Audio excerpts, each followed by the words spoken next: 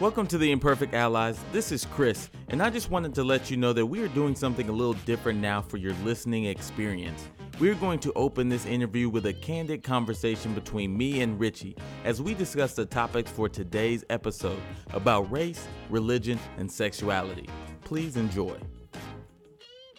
All right, welcome to the Imperfect Allies podcast. I'm Chris. And I'm Richie. We have a very special guest for y'all today, the one, the only Stacey Harkey. Stacey is a wonderful comedian. He is a Mormon, and he's going to tell us a lot about what labels he checks. But many people know him from Studio C, which was a sketch comedy group out of BYU. They made it on the YouTube circuit, which really blew up for them. He's been on Conan, and he's done a lot of things. And now he's currently with his troupe, and they are starting a group called JK Studios, which they are producing their own things and their own content separate from BYU, which is phenomenal. So we're just excited to have him on today. We're going to learn a lot. But first, me and Richie wanted to just, have our imperfect conversation and see where things go, as we realize there's a lot we don't know about some of the boxes that Stacey checks. So welcome in. If you're a Patreon subscriber, you're watching this live, we'd love to have you. Thank you. Drop any questions in the chat. All righty, Richie, how you been? I'm excited to talk to Stacey because I think that some of those boxes. I'm curious to see how he fits in all those, and his just perspective and experience with being gay and being Christian and being Mormon and being being a comedian, being a sketch writer, especially putting out family content. Like as a comedian, I'm very people. I'm not sure why. I mean, most comedians don't disrespect family-friendly content, and that they're like, I don't care. I'm You're worried right. about my, what I'm doing, But I think it can be one of the more, I don't know, for lack of a better term, sort of more challenging or higher level stuff to push against taboos and not cross over those lines. Yeah. And I think you got a long history, at least in the country that I can think of right now. Like Smothers Brothers did that a lot.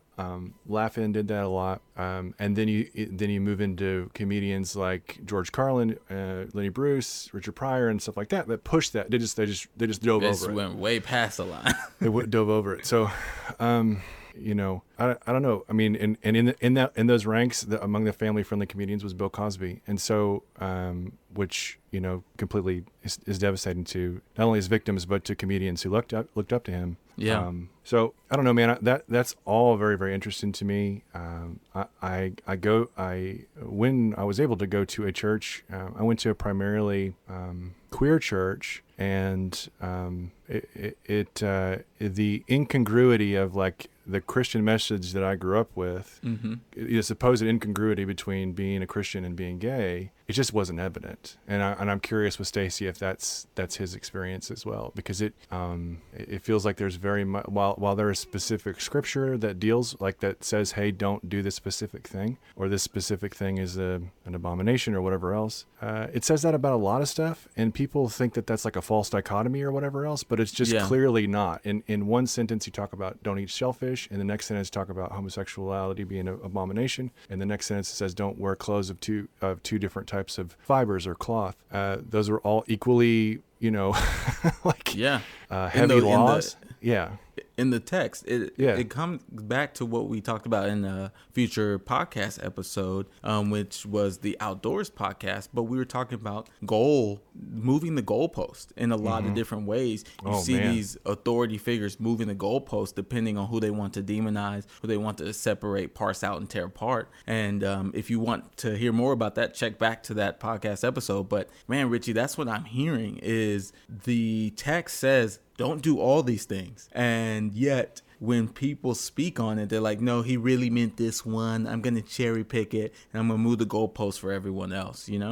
That's what I walk away with. And I love Key and Peele, since we're talking about sketch comedy. Key and Peele have a masterful saga of sketches, and one of their best ones I really love that they poke fun in religious ways is there's a group of religious people having a prayer meeting, and they're praying, and they're like, Lord, please talk to us, please give us your guidance, what do you want us to do? And they hear, give all your money to the poor.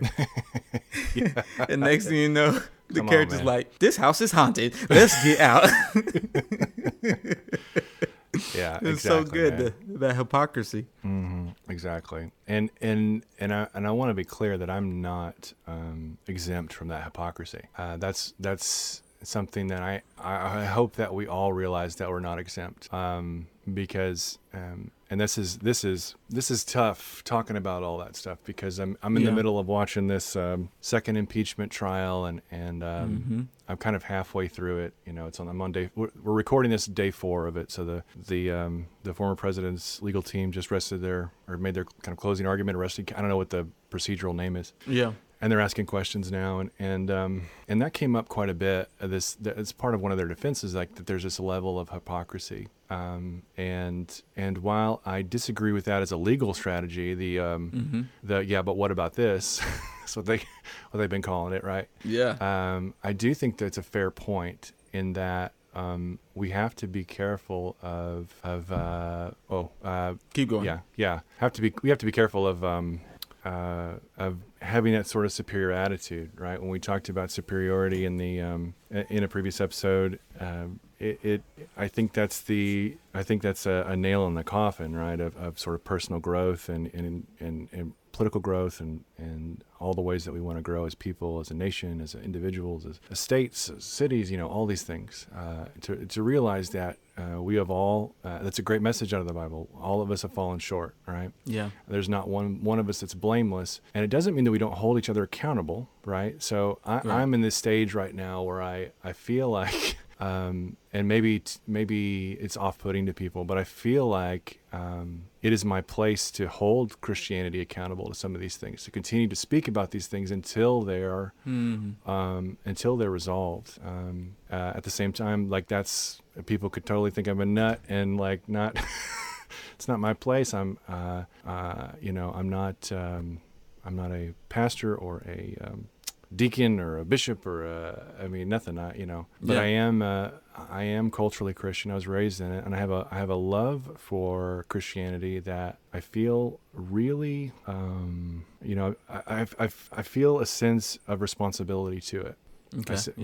Because regardless of my sort of political or social leanings and seeing things that are incongruent, that's a word. I think that's a word. Oh yeah, you got that one. I do still, it's part of me. It's part of what I am. And while I say I'm not a Christian, it's because I don't identify with 99% of the stuff that I've seen. It doesn't mean that there's not my place in the church or wherever else, but I don't know, man. I think that's, I'm going off on a tangent because again, my head is full of this stuff. With the impeachment, but that's kind of where I'm sitting right now, and I'm curious about Stacy's experience with that, like how he sees it, because he may see it a completely different way. I don't know, so I'm really really excited to see what he has to say. Yeah, I think the levels and the depths of religion, judging oneself, judging one's group, judging, and when I mean judge, I mean holding accountable. I mean assessing where we are on our path, and it is a community focused thing. Like we should be doing it to each other, and I think the American ideals are about freedom and individualism and just really liberties for everyone, right? You have your own liberties, do your own thing. I respect that, and I think that there's this the hypocrisy that lies in our country is this one between secular and what the government is supposed to do versus our morality and our religious claims, and balancing back and forth which technically it's moving the goalposts. At what time am I choosing how I'm being judged by it? Have I broken the law of the land, or have I broken a moral code in my Christian group? And it's really dangerous when you have someone like Donald Trump who holds up a Bible and claims to be a part of this group, right? And garners those votes, but yet has none of those tenets. And I think that's when we get it really convoluted. Personally, me, Richie, I have separated from Trump. The day he lost a job, He was done for me. I mean, yeah. That's good. And it's also part of that individualism, that locus of control that we talked about in Aisha and Shazad's episode. Is I'm bringing that thing so far internal, and I'm not letting it go anywhere else because I can't right now. You know, That's good. That's good. I applaud you. Control this. I mean, good on you, man. That's great. That's fantastic. And I aspire to that right now. I think it's a weird thing. Like I've noticed. Well, really ever since last summer, I've noticed that my response to these kind of things is sort of a hypervigilance into where I'll give my time, where I'll have either news stories or like during the protests when I couldn't go out, I would live feed so that I could bear witness to what's going on. And I think bearing witness can be important. At the same time, I really admire, just saying, you know what? Nope, that's not, I'm not doing that right now. And I think it's great. So, well, it's similar to what you did with social media, essentially. Oh, you're right. That's right. It's the same skill. Right. That's fair. That's good, man. That's good because just trying the being too connected. I mean, I love being connected, but it's just sometimes painful. And so it's dealing with that. But go ahead. You were about to say something. No, I mean, you're absolutely right. So that's great. And I appreciate you pointing that out because I do have that ability, and so do you, and so do our listeners, to be able to do the things that they need to do to take care of themselves. And so, man, I'm excited to talk to Stacy. So I hope our conversation, I hope you enjoy our conversation. We're trying something new with the show. These next couple of episodes, if you've not noticed, we're doing just sort of partial interviews on the free podcast, and then we're putting the extended interviews along with our candid conversations behind the paywall. The reason we're doing that is the reason that we're doing the paywall is because we want to bring this conversation to you. We want to have this conversation because we feel like it's important to not only partake ourselves, but hopefully model like behavior that is helpful for you, and to be able to talk to really interesting people and learn more about the people that are next to us. You're listening to the Imperfect Allies podcast.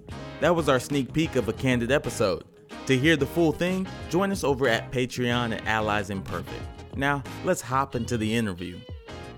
All right, thank y'all. This is Chris and Richie, and we are here with Stacy Harkey, the man, the myth, the legend is in the building. So, we're just pumped. Stacy, you're the first guest that's cheered for themselves, and I love it. I think that's the best. Yeah, your best hype man should be yourself. Yeah, you know. There you go, man. There you go. That was the first nugget. I think let's capture that. Put it on a shirt. I think we can call it good. It's been great. Thank y'all for listening. Thank y'all so much. This was Perfect Allies. So, Stacy, great. Thanks for coming on. Hopefully you've got to get a little bit of the vibe of the show. You know, our first question is like the biggest one where you're going to have to really walk us through your life, man. Who is Stacy Harkey, and how did you get to this point in your life? Who is me is what you're asking. Yeah. That's a very good question. I'm still trying to figure that out, to be honest. No, but essentially who I am, and you just feel free to pry if I don't go deep enough or something. But the identities that I identify as, I am a gay black man. I am brave. I don't know, that's all I got, man. That's not as deep as I wanted it to be. I was so ready to just come in and be like, bah, bah, look. And then It's like, all right, here I am. I just sound like a modern Coke commercial, just all the diversity they can. I could totally see that. Yeah, book Stacy Harkey if you're trying to reach everybody. You want to hit all the numbers. Hit me up. So then you got your labels. What about your life? What's your career? We tell everybody that you're hilarious and you're a sketch comedian. So walk us through that. What I do, so that's actually really funny. I never have considered myself a funny person. I mean, Chris, we grew up together, you know? Yeah. I don't know, man. I don't remember myself being funny. I feel like you were funny, but I was just there to have a good time. Well, that's what I thought about me. I was vibing off of your funny. Man, get out of here. You like hype up the host or hype up the guest as a host. I know what you're doing, man. But so essentially, I lived my little shy life through high school, middle school. I felt like I was always a little like reserved. But I don't know. You might growing up with me, you might be like, that's not true. Well, you were a senior on campus when I first got to the high school too. So even though we were cool, I was like, yo, he's a senior though. So no, so that's the thing is like I was my senior year I like moved high schools too. So I wasn't even like I didn't even like see that much. But anyways, I went to college. I was just like, you know what, I'm gonna be a lawyer. I'm gonna do my thing. Anyways, so I had this like good job on campus where I was an RA, which is like a resident advisor assistant, whatever. It's just an older, college student who helps the incoming freshmen. And it was like having like 60 little brothers. And I had this one kid who was like, he wanted to audition for this comedy group on campus. And I was like, yeah, you could do it, man. You could do anything. Yeah, believe in yourself. And he was like, do it with me. And I was like, I take it all back. Hold on. No, but I ended up auditioning with him just to like give him support. And I ended up making it into the group. Wow. And he didn't, poor guy. But oh wow. I know, but I was just like, I know, poor. He like to this day we chat every now and then. He'll be like, I've made you who you are. Yeah, should be getting a cut. Yeah. But he was like really cool about it, and I was like, oh, this is crazy. I didn't even know I could do anything like performance or comedy. And it was a college sketch group, so like, come on, low expectations. So I was like, I guess I'll try it out. And dude, it didn't take me long to realize we were like, this group was like polished. This area, we were like selling out shows within like minutes of even being open, and we were doing performances for like we would do 4 shows once a month. We would do 4 shows in a weekend, and it would be like 800 plus seats. That's awesome. Yeah, That's so awesome. we were like, I was like, whoa, what's going on? But I felt really bad at it. But I just dove in. I had a good time. Very soon after, one of the local networks picked up the show and wanted to make it a TV show, and we were like, this isn't nothing. It's just like a local network, whatever. So we started doing this thing on this local network, and it just like exploded locally, and we were like, whoa. And then it even transformed a little more, where it was in the age of like YouTube, and people were just starting to put more polished content on YouTube. Up until that moment, YouTube was just like girl cries about Britney Spears and her cats, and it's in a home video. But we were like, oh, people are starting to put more polished shows, so we started putting our stuff on. Our YouTube channel exploded. We got up to like 2 million subscribers. We had a couple viral videos. I don't know if you guys heard of Scott Sterling, the soccer video where the guy's getting hit in the face over and over again. Got like 40 million views, and we were just like, what is happening? And that kind of like really gave us time and chances to like test our material and grow bigger, and it was pretty cool. We eventually left Studio C and started our own sketch comedy group, and we've been on Conan O'Brien. He had us on. He said he was a fan of the show, and we were like, what? Why? No, that's not why. But we had a chance to be on NBC's Bring the Funny with Chrissy Teigen, Kenan Thompson, and Jeff Foxworthy. It's just we've had a cool run, and not that we're like mega successful or anything, but like I think it feels like it's working, Yeah, definitely. I feel bad, but like I learned about Scott Sterling before I knew Stacy was in this group. So like, oh, did you really? Yeah. I'm like watching this like, yo, this is funny. Is there a black dude on the sidelines? Like, and then next thing I know, it's like, yo, wait, that's Stacy. How? It was crazy. Y'all, I'm in Utah, right, doing this. Who thought Utah would be where you could grow the sketch comedy group? I'm in Utah, and like there is no diversity. So chances are, if you see me on anything from Utah as a black dude, you'll be like, that might be Stacy. I might have to zoom in and like text his dad and be like, yo. You said something really interesting. I was going to say, you said it without saying it, is a lot of people like when they ask like, what am I supposed to do with my comedy? What am I supposed to do with like whatever it is that I'm doing, right? Like music or whatever, creative pursuit. The idea of just starting where you are, right? Joining what you can join, starting where you are, and then like you said, like that, bringing that level of polish, getting better and better. What was that like? Like, what was that like as a group to grow? Like, did the pressure elevate? Like, we have to come and do this, this sketch game. Because because it felt like the stakes weren't super high. We were at a sketch comedy group in college. Yeah. We got a couple credits for it because it was just took up so much time, but we were essentially paying to do it, right? Mm-hmm. Yeah. So we were always like, yeah, we want to make it good. We're all like driven to make it better, but it felt like the stakes were low, so we felt like we could experiment and try things out. We could test things out. We focused more on our relationship as friends and our comedy, and it wasn't about like elevating an individual. It wasn't about, oh, I got to get my start. It was just like all about the product and what we did, you know? And I think, dude, spot on. Like, there's this concept people around here talk about a lot, and it's the concept of just like lifting where you stand. It's like when, you know, piano, have you ever tried to lift a piano? The thing is heavy, but the thing is everyone's got to like lift where they are, no matter how awkwardly shaped it is. And I think the same concept applies. It's like, you got to lift where you stand. Don't try to go to anyone else's place. Just where you are, try to do what you can. And opportunities open up, you know? Absolutely. What blows my mind, one, because I know you, Stacey, is the idea that you didn't think you were funny, and then you are blossoming in this space. Like, that just blows my... I assume that every step of this thing was so purposeful, and it sounds so whimsical and beautiful. Like, that's crazy to me. Dude, it was not purposeful. I didn't like... I wasn't like, I'm gonna be a comedian, you know? I wanted to be a lawyer. I was like, I wanted to make money. Forget your passion. Get paid, you know? But now look at me. I'm a comedian. But y'all know.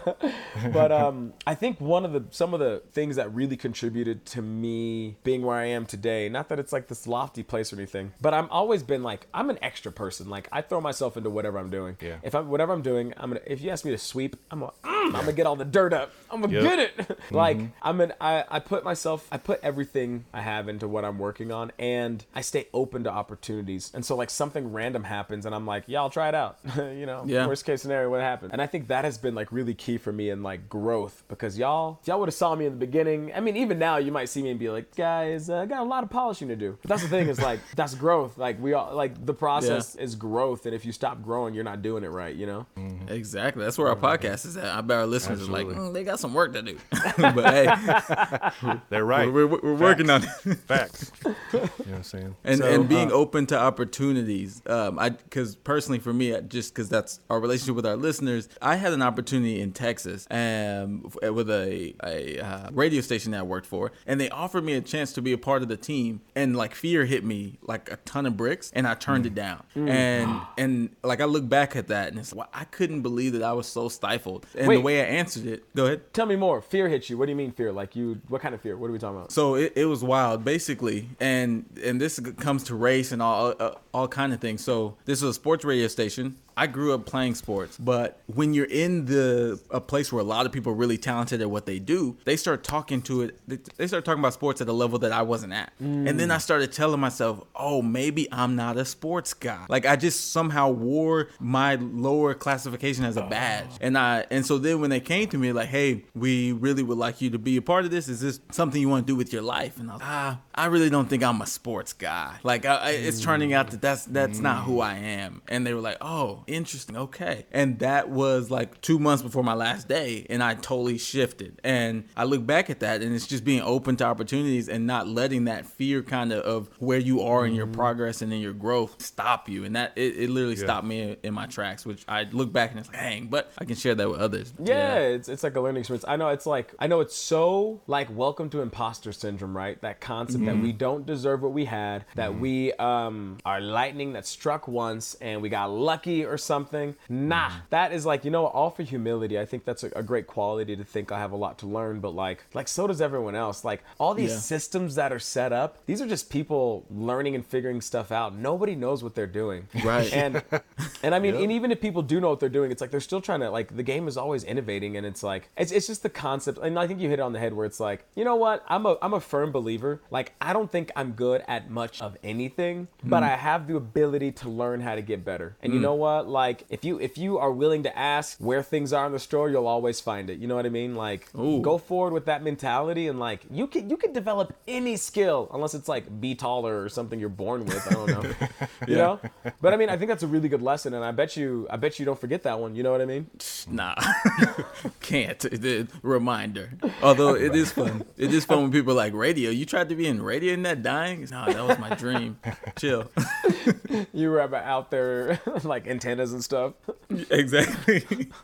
Well, what I heard in both of those stories is the ability to pivot, right? So like, Stacy, when you're like, I'm going to be a lawyer, and this thing shows up, and you knew the opportunity was there and pivoted, right? And Chris, I think with this podcast, we both had the similar experience. Like we haven't gone up in a year. I haven't been up in, it's been over almost a year. Yeah. And I never thought I would do this kind of podcast at all, but we've pivoted, and all of a sudden things are happening and growing. And so, I mean, just having that ability to go when opportunity arises, you could say no to it, sure. At the same time, well, maybe this is it. I don't know. Let's try it out. Because now, for us, the stakes are low, but I really think we're building something really great and needed. I love that. I absolutely love that. I think there's like two different types of people, right? Well, that's oversimplifying, but I think there are people that are they're like the focus sharks, the people that are just like, they have a goal and it's like, they are going to hit at that goal at, no matter the cost. And there's people like me that's like, I'm just happy to be alive. I'm open to new opportunities. I'm just going with the flow. You know what I mean? Yeah. And I think it might be good to I don't think an extreme is necessarily the best thing. I think it's good to go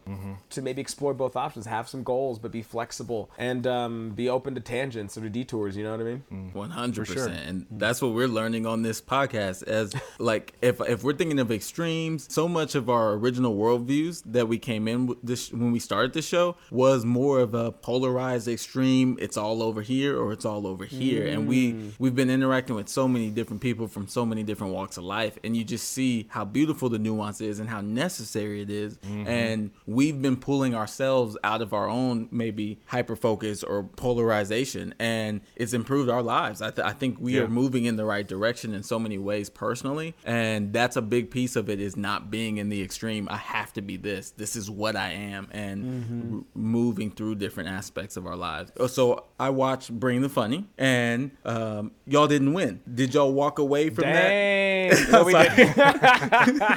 So losers of the Bring the Funny contest. Dude, did y'all walk away trying to grow? Drama behind that. Okay. Ooh. Bam. But it was a lot of growth. It was so stressful. They actually, just to answer your question, we did grow from it. We learned a lot. There we go. I don't want to give you excuses. Yes, we didn't win. But I want the tea, though. I do want because we've been trying to get some tea on this show. So I got tea. Essentially, just to give some eyes, we worked for a network where we did Studio C, and we have like almost 1,000 sketches up on YouTube. It's just crazy. Studio C. Yeah. And NBC saw some of those sketches, and they were like, "Oh my gosh, you guys are, Conan likes you. We like you. We want you to take your top sketches and to perform them for the show." And so we were like, "Okay, cool." We talked to the network. They were like, "This is a great opportunity for everybody. We'll get we'll get notified or noticed. You'll get noticed. We'll do this thing." We moved forward with NBC. NBC's building props, building sets for these sketches that we had already made. Wow. And then a week before we go out, the network's like, "Psych, can't use the sketches." And we were like, "But hold up." And they were like, "Gotcha." And we were like, "Wait." And so instead of like most of the groups out there being able to use our best stuff, we had to write stuff. We were in the hotel room writing sketches. It was so stressful. Where we were planning on taking our stuff that was the best, most proven material. We were out there, we were in hotel. People were like relaxing and swimming, and we're like out there writing sketches. NBC was stressed out. They were like, "Man, we got to get this stuff going." It really put us in a weird position, but it was a good learning experience. Stressful as all get out, but good. That's crazy. That is, because writing sketches, that's not how many writers does SNL have to put something out each week? And that's insane that y'all are put against it. I did not know that. That's wild. Wow. Bro, it was just it was so stressful. But it was a cool opportunity, right? And who doesn't want to make the most of that? So we, it sucked, but we did the best we could with what we had. Yeah. And I feel like we went farther than maybe we expected, because we were we normally have a model where we prove our material, we test it out, we punch it up, we cut what's not working, like what comedians do. Yeah. We couldn't do that, so we were like, let's test it out on stage. Wow, man. That's wild. I know. National television, we were like, and let's see what happens. Well, yeah, y'all did.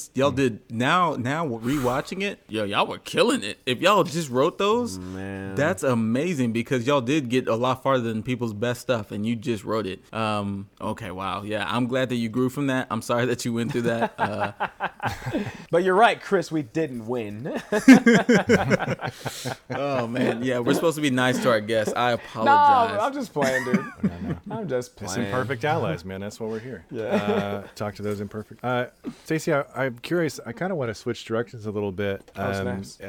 So you didn't say this is one of the boxes that you check off, but are you a Mormon? I considered it. Oh, dude, it's like a weird boat. It's like a weird thing. Like Christianity and being gay hasn't always like mixed really well. Yeah. Christianity and being black historically hasn't mixed really well. But, But you know what? I do consider myself in some ways Mormon or LDS now, is like Latter-day Saints is the preferred term. Okay, got you. That's great. That's great. Right along this show. But that's like I do have like I grew up like Mormon. I'll just say Mormon. I grew up Mormon. I live in Utah, which is like predominantly Mormon. The network we worked for was a network that was tied to BYU, which is a Mormon university, and you know, as a byproduct, kind of like a Mormon network. So Mormons all in my life. Yeah, and I was just curious the interaction there, because you know, so I was raised I would say raised Southern Baptist, moved into a little bit more progressive Cumberland Presbyterian, but I don't know what that means. I don't really either, to be quite honest with you. Sounds religious. We had some robes. That's basically it. Compared to the Baptist church, we had some robes and some candles. But yeah, so I was always taught that, you know, homosexuality is a sin and against whatever. You've heard it all. We all know this. Oh yeah. And lately, my most recent sort of foray into Christianity, it's predominantly, it's like an 80%, 90% queer church, and so everybody in the pews is gay or queer or trans. I mean, it's incredible, and I feel like that's a sketch waiting to write itself. I'm just saying, like, let Key and Peele take that one. We already know they'll go there. I say all that to say, what has that experience sort of been like? Can you talk about that a little bit, or is that? You know what? This has been something that I thought a little bit about, because you know, I mean Utah, it's like predominant white. You know what I mean? Yeah. There's like, I think of at BYU, which is the school I went to, it's like not even 2% of student body like black. It's like really tiny, like a really small percentage. Few and far between. We see somebody else and we're like, hey yo, wait, hold on. I was gonna say, chances are, if you see somebody black on campus or in Utah, I might know them. You know what I mean? Yeah. True. I always stopping people like, where you get your hair cut? Please help me. Oh my God, yes. Dude, you know, when I first got to Utah in 2006, was my freshman year of college, no barbers. Oh my word. Wow. And it was like, it was a double-edged sword, because there are no black people here. Whatever happened with my hair, people were like, that looks great. So I'd be looking like Frederick Douglass. People were like, people would be like, you know what? I like your style. And I'd be like, you can't tell. But it's like, for real, dude, like straight up Underground Railroad looking stuff. Man, it was bad. But oh man. But I bring that up because being black, predominantly white spaces, you like learn some things about like how you have to comport yourself, and also how you have to like think about yourself. Like no one is going to give you the confidence you need to move forward. If anything, people will, and by not even on purpose, they'll like take that away. They'll doubt you. They'll question you. People were constantly like, yo, I mean, how did you get a scholarship to BYU? You're 5'6". What sport do you play? And I'd be like, no, it was academic. Surprise, gotcha. You know what I mean? It was stuff like, it's just like, you know, microaggressions, a bunch of little things. Anyways, I had to develop the sense of confidence and support, you know, within myself. You have to learn how to be your best hype man. And that means being honest with yourself about who you are and where you come from. And that's scary and hard sometimes, you know? Yeah. But the thing is, once it took me like a really long time to like grapple with my sexuality and like understand it, even get to a place where I can like treat it being like, you know, from Texas and also being like Mormon. Some of those lessons I learned as a minority being black translate really well to being gay in these spaces. It's the same thing. People will question you. They'll doubt you. You got to bring that confidence with you. Who are you as a person? Don't ever like, you know, negotiate with people about your worth. You know what I mean? Things like that. Some of those elements transferred really well. And so I think being black helped a ton being gay. And it is constantly like people here are like, they grew up differently and they believe believe different things, and that's honestly not my business. That's their business. If they feel a certain way, then you have to live with that feeling. That's not my drama. Right. I like that. Yeah, that's really good. That's really good. I was talking about I don't know why I have this. This is a thing I do with my wife. So I'll look at like costumes or makeup on television, and I'll be critical. Doesn't make it. You can look at me. I'm got long hair. I got a big floppy sweater on, but I'm like, no, that's not working. And I said that one night. I said that one night about a lady who had her eyes out like way out here with makeup, and I was like talking to my wife. She's like, she didn't do it for you, and I was like, oh, you're right. She didn't do it for me. And it's the same thing you're talking about, Stacey. You're not, you're you. You're not you for anybody else. Yeah, you're not living your life for other people. Yeah, I love it. I love it. And if you are living your life for other people, what a waste. You know what I mean? Like, you're never gonna make people happy. Right. Never, never. If you live in your life for other people, you know that people want you to be this or that. That's exhausting. That takes too much energy. You know what I mean? It does. Your control is outside of yourself, and you won't have sanity. It's just impossible. It's impossible. Yeah, that takes its toll. I'm laughing because that's like 35 years of my life. I know. Like that's, saying like that's just, I'm just coming to that realization in my 40s, 30s and 40s. So, man. Isn't that crazy how that works? It's like, if I would have known this. I mean, I've always been, and Chris, I always feel like I talk about myself when I was younger, but I always am not sure if that's how people perceived me. But I feel like I was I could be pretty intense when I was younger. I felt like, I don't know, I could be pretty spicy, but like, I really coming into that lesson I came into it into my 20s and late 20s and early 30s. Yeah. Well, and you bring up our upbringing. I really feel like because we were Boy Scouts in an all black troop, going to all white spaces. I mean, we were outside, so it's all white. And people would be like, y'all swim? Y'all camp? And what are you doing? Like, nope, but we about to learn. Yeah, exactly. Like, I was just thinking of like, people would come in with their troop calls and be like, we're troop 3. And we would have like full step routines and like beats were being dropped. And people were like, that's dope. Yeah, we were killing it. But just having that experience of being the only black, like the only whatever in that space was so interesting because we stood out like a sore thumb. You had a lot of, I remember so many times we would have recruits that we didn't know who they were, but next thing you know, they were like, oh, brothers, let me get over here with them.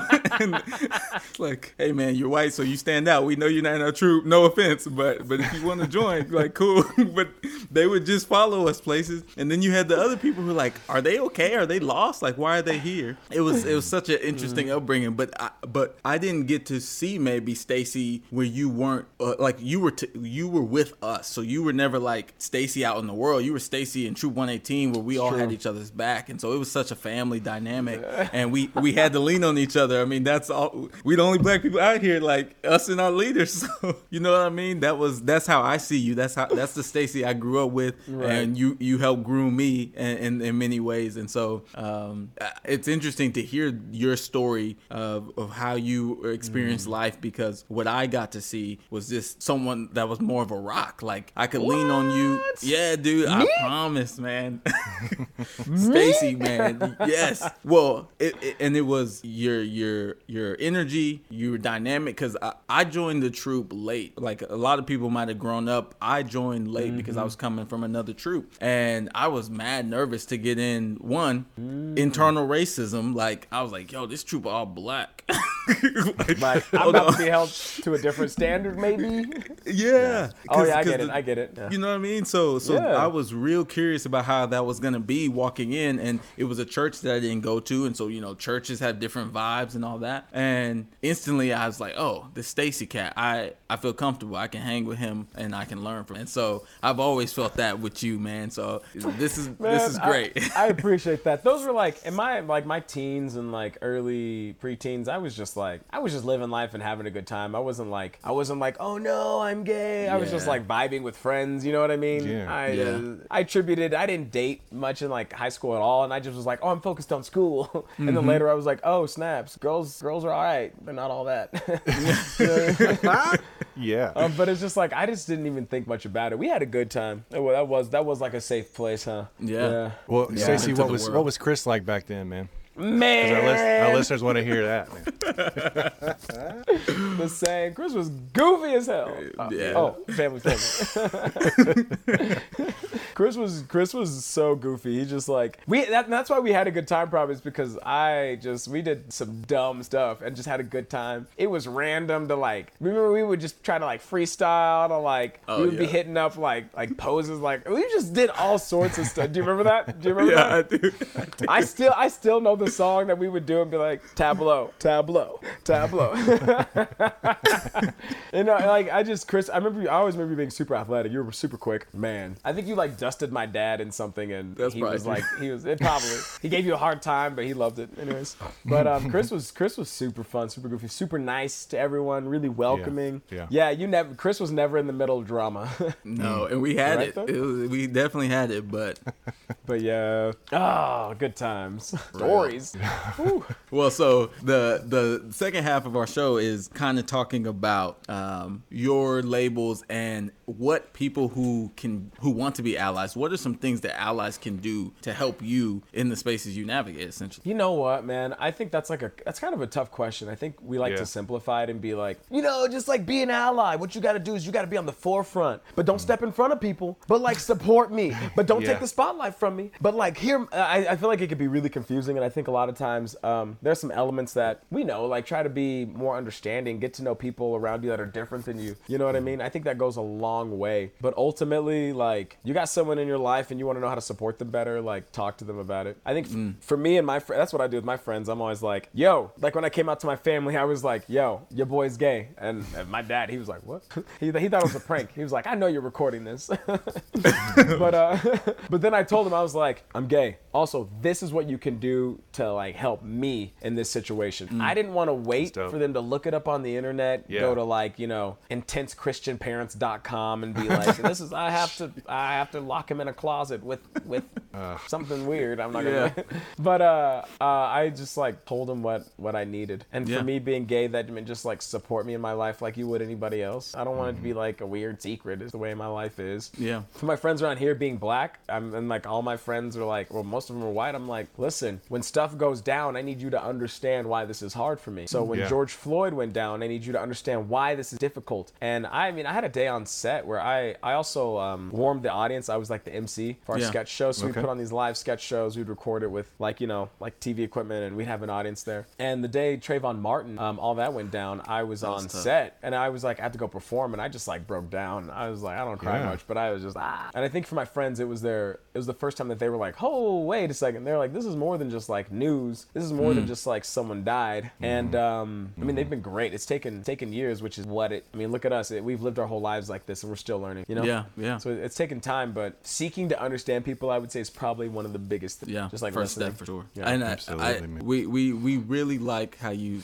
said that, because a lot of our show has been recognizing both of those truths of like, just come and talk to me, and you don't have to go to this big elaborate way to really be my friend or be an ally for me. But at the same time, I recognize that before, this used to just be news to you, and so it is a process of understanding that it's not just news for everybody, and it's both sides have to come to that understanding, and it takes time.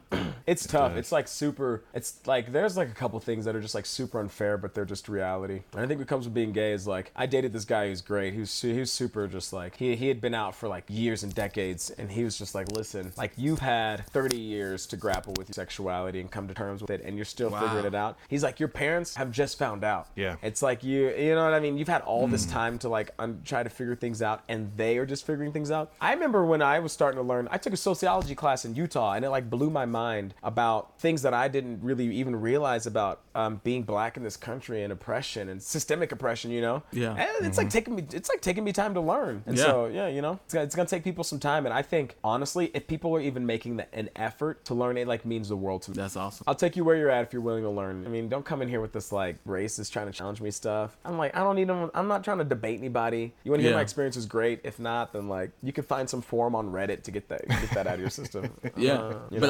I forget that it took me a long time to learn it, right? Like understanding race, it takes so much time, and I'm still learning. And I was sharing how I'm going about Black History Month this year is different, because I'm forcing myself to look into spaces that I hadn't looked for Black people before, right? And be like, oh, yo, we were out here. Why did I think we weren't? Like, it's just, there's so much to learn, and it does take a lot of time. And so we've had 30 plus years, and it still takes time. Yeah. So if you're an ally. Not that that's an excuse, because I think it's like the greatest tragedy to have someone you love say, I'm hurting, and then you're like, no, you're not. You know what I mean? Yeah, hey, this is tough for me. No, it's not. It's like, that's like the biggest slap in the face. So if people were telling you they're having a hard time, and your first reaction is, but this is why you're not, then like, you know, change your game up a little bit. You said something that I hear as dangerously close to you, is you said you're working on accepting life being gay, right? And some people might assume that means accepting that there are going to be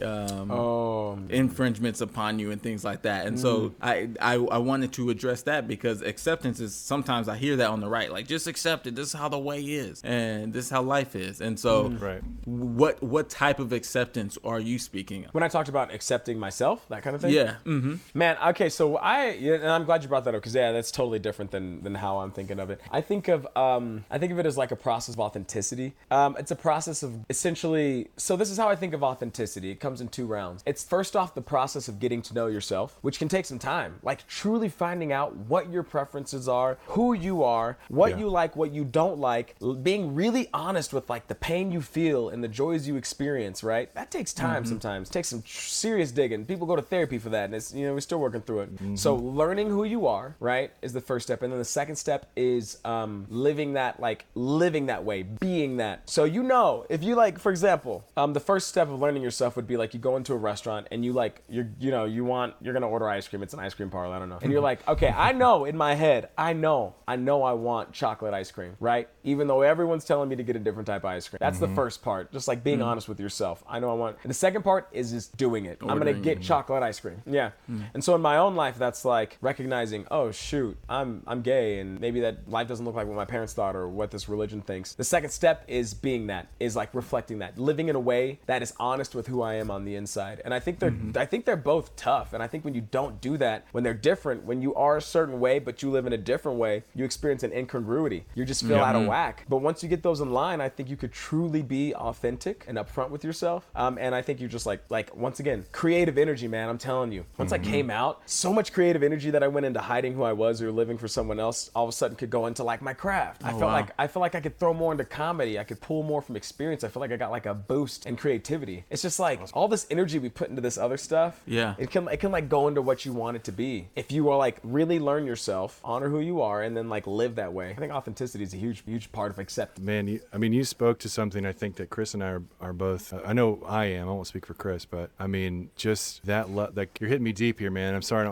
It's a podcast, and we're supposed to be able to speak well, but I can't. I mean, it's just thanks, man. You're hitting something. I think that it's not only for me, but for our listeners as well. Is like finding out who you are, and not there's a balance, at least in my mind. So the Christian ethic says serve other people, but there's also you can't serve anybody if you're not healthy, and if all of your stuff is focused on trying to hide or be like polite and fit into this thing that you're obviously, and I'm not talking about you, I'm talking about me now. I'm obviously not this. Whatever you think this is, I'm not that person. That's really, there's like me coming to that realization later in life. Like there's a lot of mourning that happened. Did you experience any of that at all? Like mourning the ideal that you're handed? Yeah, expectations or something. Yeah. Like maybe expectations or there's a bunch of I think it's kind of necessary. There's a bunch of like lost experience. Like I always thought my role in life, one of my big roles in life was to marry a woman, have a bunch of kids, and raise these kids up right. And like my life, once I started accepting who I was and looking deeper, I was like, that's not how my life looks. Put 2 men together, we can't make a baby.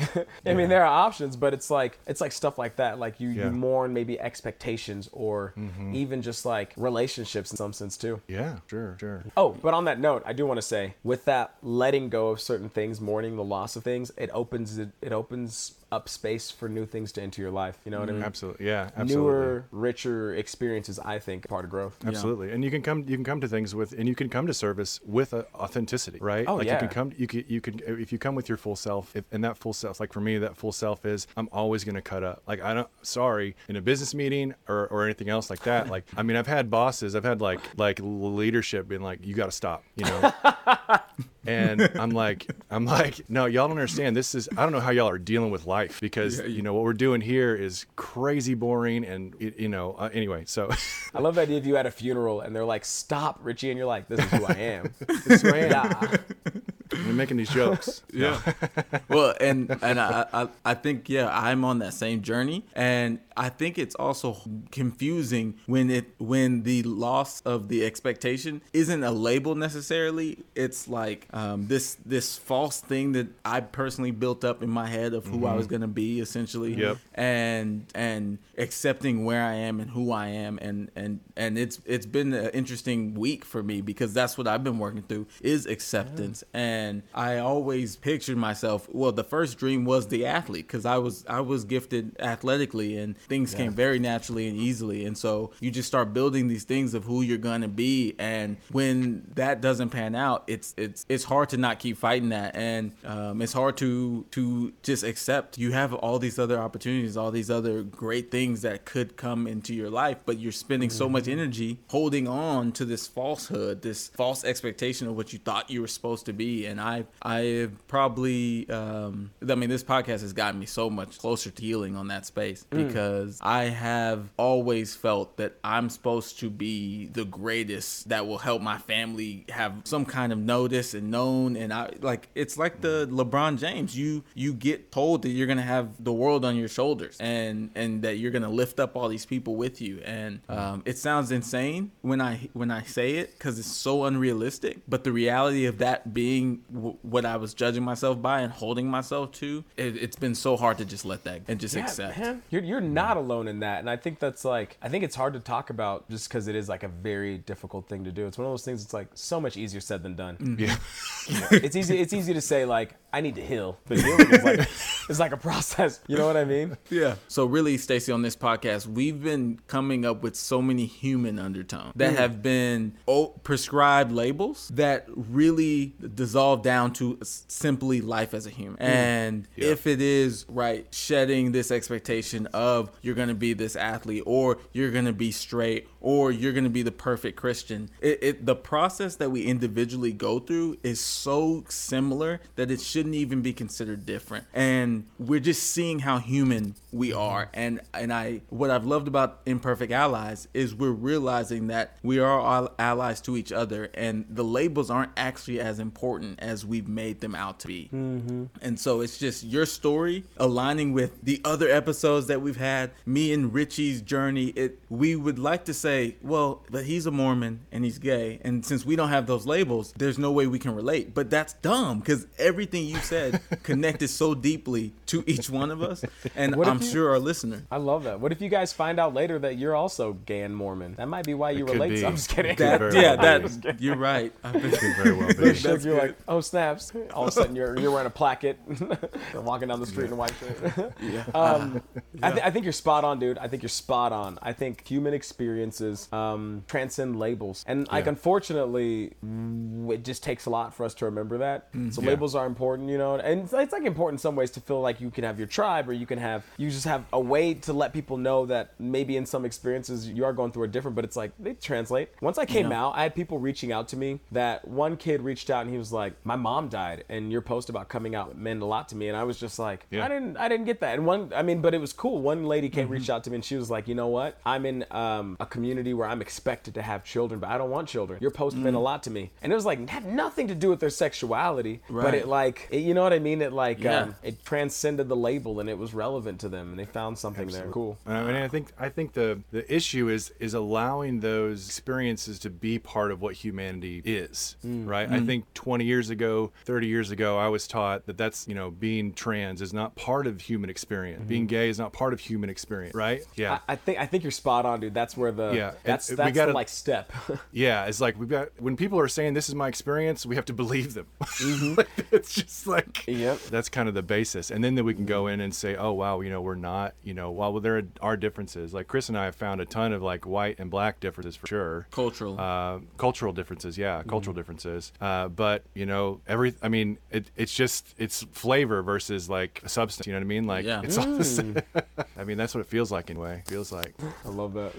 So, Chris, do you have something? So I was going to ask a question, comedy related. if you're still in the same tone, go ahead. Okay, yeah. So just one of our questions that we ask, and this is probably the hardest one that we ask, is with the groups that you're a part of, are there things you look excited for this? I'm ready. I love the tough stuff. I'm like, go in, okay. Go in, just. Are there things that you wish that those that are in your groups or part of those groups, you wish they would hear but they don't hear? You know what, man? I really lucked out with the people I work with. The reason I've been working with these guys since college. Like the people, the sketch comedy group I got into in college. These are the people I work with. They're my roommates. That's amazing. They're some of my best friends. Like I live with some of the people. Wow. So they're definitely like family. And we wouldn't have made it this far if they weren't willing to listen or weren't willing to understand my experiences. But they listen really well, and they're just like if all people were like them, the world would be such a way better place. You know what I mean? It's like we would be so much better to each other. So I honestly don't have, as far as like hopes and expectations, dreams. I think we've come a long way together. What about if you took a label, pick Mormon, gay, black, comedian, right? You take a label. Are there things that are relatively commonly assumed in that group that you don't prescribe to, and that you might get flack for saying that because the group is like, this is what it means to be black, or this is what it means to be Mormon, and you're like, that doesn't fit me. Dude. That's not who I am. It's just like these people are like my people. They know me better than anyone else. Like I think when I first joined the comedy group in 2010, I was like, hey, I'm excited to be here. My only thing, I don't do black jokes. I saw someone like deflate in the corner.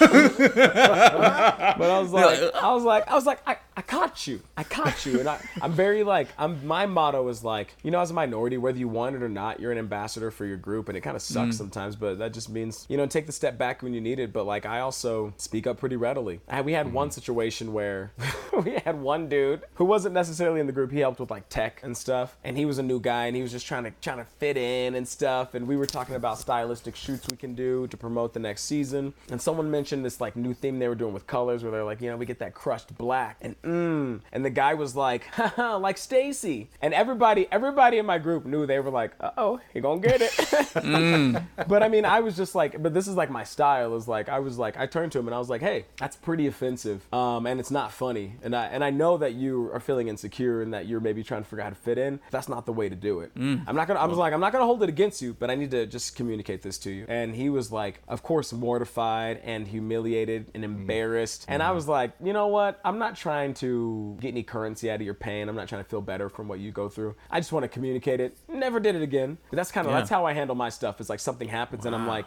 listen, dope. I am the adult of all adults here, and I'm not going to try to be condescending, but what you did was foolish, so I'll let you know. You know what I mean? And it's like, I'm not trying to rip you apart. I'm just going to call it what it is. I'm not going to make you feel better about it either. That's a choice you made, Let's grow together. Grow together. I'm not going to hold your hand. You made a mess. I'm going to stick your nose in it. Yeah. We move on. Let's not make any more. That's like incredibly patronizing, but that's amazing. To be the model of how to appropriately handle something. Obviously, you're a comedian, so we expound on what actually happened. But what you said, how you handled it, that is masterful. And I think not all of the people listening, not all of us are at that level where we can handle it that way. But it's not easy. Yeah, it's not. But I loved also how you spoke to the reality that person was in a place where they weren't in the in-group, and they're trying to relate, and they do something that isn't the best way to do it. And you spoke to that. I know what he was trying. Yeah, and I think mad support to my friends in that comedy group. If anyone would have validated him, if they would have laughed, it could have just like undercut the whole experience. He would have felt like he would have got what he wanted, which was a sense, So it's like I've talked to him about that too, where it's like, listen, if you see injustice, if someone's being treated poorly, you and your discomfort, like a chuckle, can be like validation for them. Right. Yeah. Let's not reward that. Well, and then it gives the person the excuse to say, see, it's Stacy who's overacting because they laugh, and we see that all the time. Right. All the time. And I correct me if I'm wrong, but like I feel like a lot of white people I interact with are like, people are non-confrontational, and they don't want to cause an issue. That let's just take the pathway of least resistance here. So if someone's getting hot and bothered, it's like, calm down, even if you're justified. And now I guess that was something I had to like talk to my friends about, was like, listen, like this complacent behavior, I can't have that. That's not what change. That's not where change comes from. It doesn't come from us being like, well, let's just you rioted on the Capitol. Let's just be friends. It's like, no, there are consequences for our action. I'm sorry, but I didn't make the rules. They were there before you stormed and all this stuff. For real. Yeah, for real. And to go to the question I was thinking about earlier, it kind of ties in with entertainment, with your branding.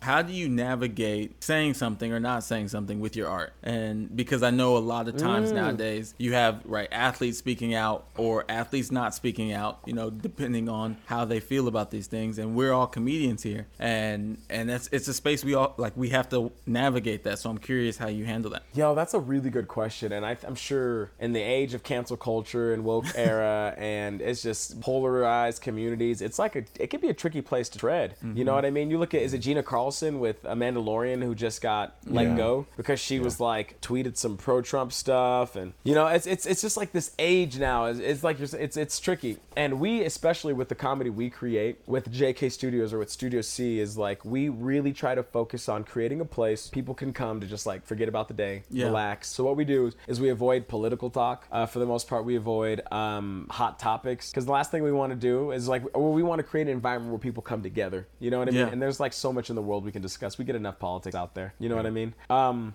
if we do make fun of a political party, we make sure we make fun of the other one. We want to make it feel a little bit balanced. You know what I mean? We want to make it be something people can enjoy. And some people might call us a cop out. We're not taking a stand, but the thing is, we know our brand and we know what we're trying to accomplish. And they could throw all the fits they want, but at the end of the day, we're not creating comedy that's going to encourage you to vote a certain way or whatever. It's comedy that's going to help you relax and get away. I mean, and there were points that when it came to George Floyd, it was huge for us. We posted something on YouTube about it, just because we were it was really cool from the group. They were just listen, it's unfortunate that death is polarizing, or black man dying is a hot topic that's debatable. And we want to support the importance of human lives. And I was it meant a lot to me. Awesome. It meant a whole lot to me. And so there are moments where it's it's not we're going to be we're not going to condemn pedophilia because everyone has a side. It's no, listen.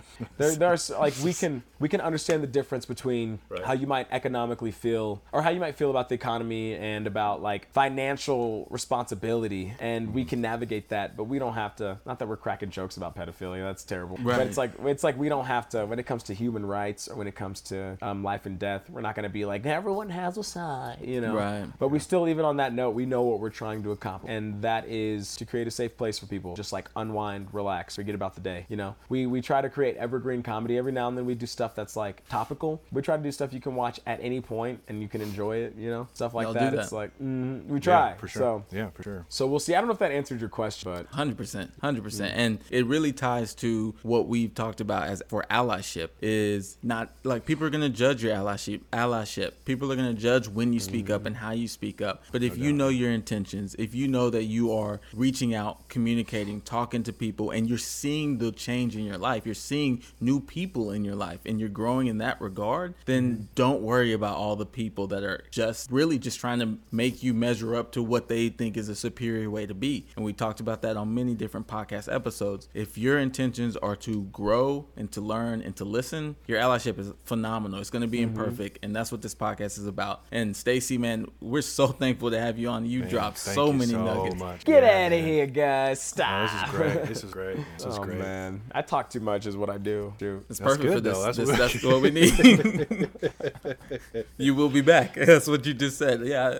You got more to say? Perfect. But so don't forget about me when this explodes. I'll be my last question for you is, are we trying out for SNL? Bro, I'm gonna be for real, man. I think we were talking about our passions earlier. One thing I love, I'm not driven to be the best performer, to be rich and famous and stuff. I love working with my friends. That's one of my biggest motivators. And honestly, I'm being straight up is I want to make money so I can do what I want. I mean, so does everyone, right? Sure. I'm not in for the fame. It's not being recognized is not all that. It's you lose privacy. But and also SNL just sounds like a really horrible work environment, to be honest. It's they put them through it. I bet. Yeah, for sure. They put them through it. For sure. Yeah, I wanted to be on SNL. No. Yeah, I was gonna say I wanted to be on SNL. The audition for it next week. Hey man, I'm not gonna hold it against you. But until I found out what the job entailed, I was I'll host one, but I ain't gonna do that. Yeah, it seems James Franco he did like a little mini doc on it in his time in it, and it was really eye-opening. And I think it's good for people to see too that they're not just like sitting and being like, we're goofing off. Not that I want to do that, but it's like it can be a cutthroat environment, and it can be really intense. It's not all just butterflies and rainbows. Right. and I want butterflies and rainbows. That's what I want. Sounds like that's what you have. Yeah. I have a pretty good gig. Like we want to grow still, and we want to keep moving forward. But I like where I am, and I like where I'm going. That's beautiful. Well, thank you, Stacey. We always end our shows with a piece, right? So thank y'all. Is there anything we need to plug for you? Yeah, let's do some plugs. No. If you want to see what I'm working on, you can just find me on Stacey Harkey on Instagram. That should be. You can look up JK Studios on YouTube or Studio C on YouTube, and you'll just see like what I'm up to and what we're doing. Thank you for listening to The Imperfect Allies. This is Chris. I just wanted to let you know that we will be recording our shows live each Friday for our Patreon subscribers. Join in and ask the guests your imperfect questions. Become part of the show. As always, reach out to us on all social media platforms at Allies Imperfect. All right, back to the show. So we just wrapped up. You just got finished listening to Stacey Harkey, and you can catch the full interview because we talked a little longer than we expected on Patreon. But man, what an amazing conversation. Richie, how you feeling? I'm feeling like that guy knows himself.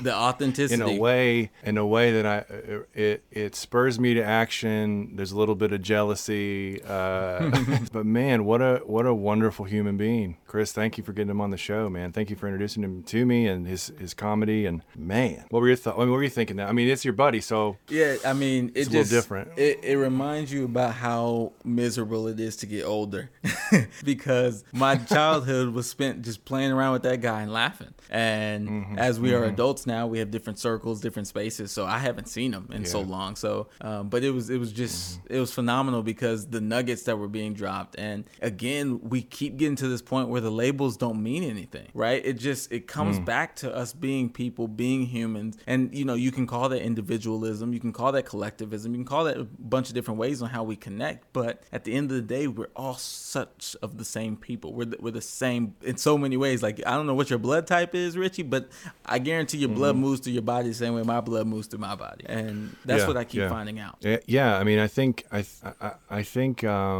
finding out that everybody's human, which is that kind of came up in the conversation a little bit, and I think that specifically white culture has had a pretty bad history of dehumanizing, and that being a real term is that, so-and-so is not, black people aren't real humans, gay people aren't real humans. And that kind of racism has moved all across American culture. It's not just in white culture, but just the idea that that all of these different experiences fall under the umbrella or the spectrum, or whatever you want to call it, of being human, of living this existence in these bodies, and it's eye-opening, and I'm frightened that it will sound dismissive. Interesting. That's honestly, I don't want to be dismissive of someone who says that my label is very important to me. And I know you don't want to be dismissive either. I mean, but I just at the same time, maybe it's not that they're not important, but maybe it's that he said, they translate. Yeah. It translates in some way. You know what I mean? Because while our skin color experience has been completely different, as far as that goes, you and I have found so much commonality in the hours and hours we spent talking to each other of I felt this way then, and I felt this way then, and it was the exact same feelings and thoughts and all this stuff, different stimuli maybe, or different systems in place, but that is really uniting to me, Yeah. And personally, for the listeners, I've been struggling with the badge wearing aspect of my life, because I don't know if I'm repping the badge that I chose. I think I've been repping the badge that someone else gave me. And so sometimes you feel obligated to lift up this label and this badge and just wear it so proudly because of the way people have talked to you about it and treated you regarding it. And it's kind of like how Stacey just said, once he accepted him, he got so much more real estate to be him, and it improved in so many different ways. And I'm on that same exact journey, regardless of what badge he was wearing and what badge I'm wearing, when you put down the badge and you just be yourself, oh my gosh, I'm feeling it. It transcends those labels. And so that's it. You know, that's it. I don't want to judge someone based on where they are in their journey with themselves. That's not what I'm here to do. More of just saying there is a path, there is a direction, there is a model of how to just accept yourself without your badge. And it can be very scary. It's a self-dive, but I think what Richie, you said, you see it dripping off, or you hear it dripping off of Stacy. He is himself, and you want some of that. You see it and you're like, I need that. I need what he has. And that isn't to say drop your badge, it's worthless. Not what we're saying. It's just when you put it down, the worth that you have on your own overcomes the worth of the badge. That's what it is. It's not worth less. It's just worth less than you are. And hey man, people communicate that so many different ways. And so on this podcast, we're trying to be clear because it's hard to communicate nowadays. But that's I think what people have experienced and have been wanting other people to realize. And I'm getting there. This podcast has helped me get there. I hope it's helped you, Rich. It's amazing. What were some of we've kind of talked about him modeling and showing how to have those tough conversations where conflict arises. Like, I need to gain that. That's something I need to step up in. I'm curious, what else did you walk away with that just grabbed you? When I asked the question, what can allies do for you? He responded, I have great allies, essentially. He didn't put himself in the city, state, national category. His circle of influence in his life, that's who he's like, no, my allies are good because we've done the work to do that. And that was so, I think, and I know that he talked a little bit about, as a black man in a white space, having to sometimes be an ambassador. And I hear that. I do think there's some power in focusing on the allies around you instead of like trying to get this message to, I don't know. It just feels like there is a time to speak and speak up nationally, I think. But that was his first go-to, because my head goes to like the national whatever, like what everybody would think about this, that, or the other thing if you were to ask me that question. And so I just thought that was really poignant. I like that, and the way you analyze this situation is allowing me to see Stacy in a fuller picture, and to be able to respond to a question and say, oh, my allies are killing it. Like, they're here. They're like, they got it. There's nothing I need to tell them. And to change your locus of control to, instead of making allies the world and all white people and racism is a white issue, it's like, no, this is an issue for my group to work. And once we got it, I'm good. Yeah, that's the work. It feels like the work of when we talk about allyship. Like, that's what it looks like on a local level, is that this guy's surrounded by people that love him and care for him, and are allies to him. And I mean, it's weird. It's weird to me being older than everybody on the podcast and still like, damn, y'all are. I mean, so many people on here have taught me, like, just, I don't know, ways in which I want to think, ways in which I didn't know were possible to kind of think and feel. I don't know. I'm kind of blown away. I was in the podcast. I was the same way. I was like a little bit speechless, and I'm sort of that way now.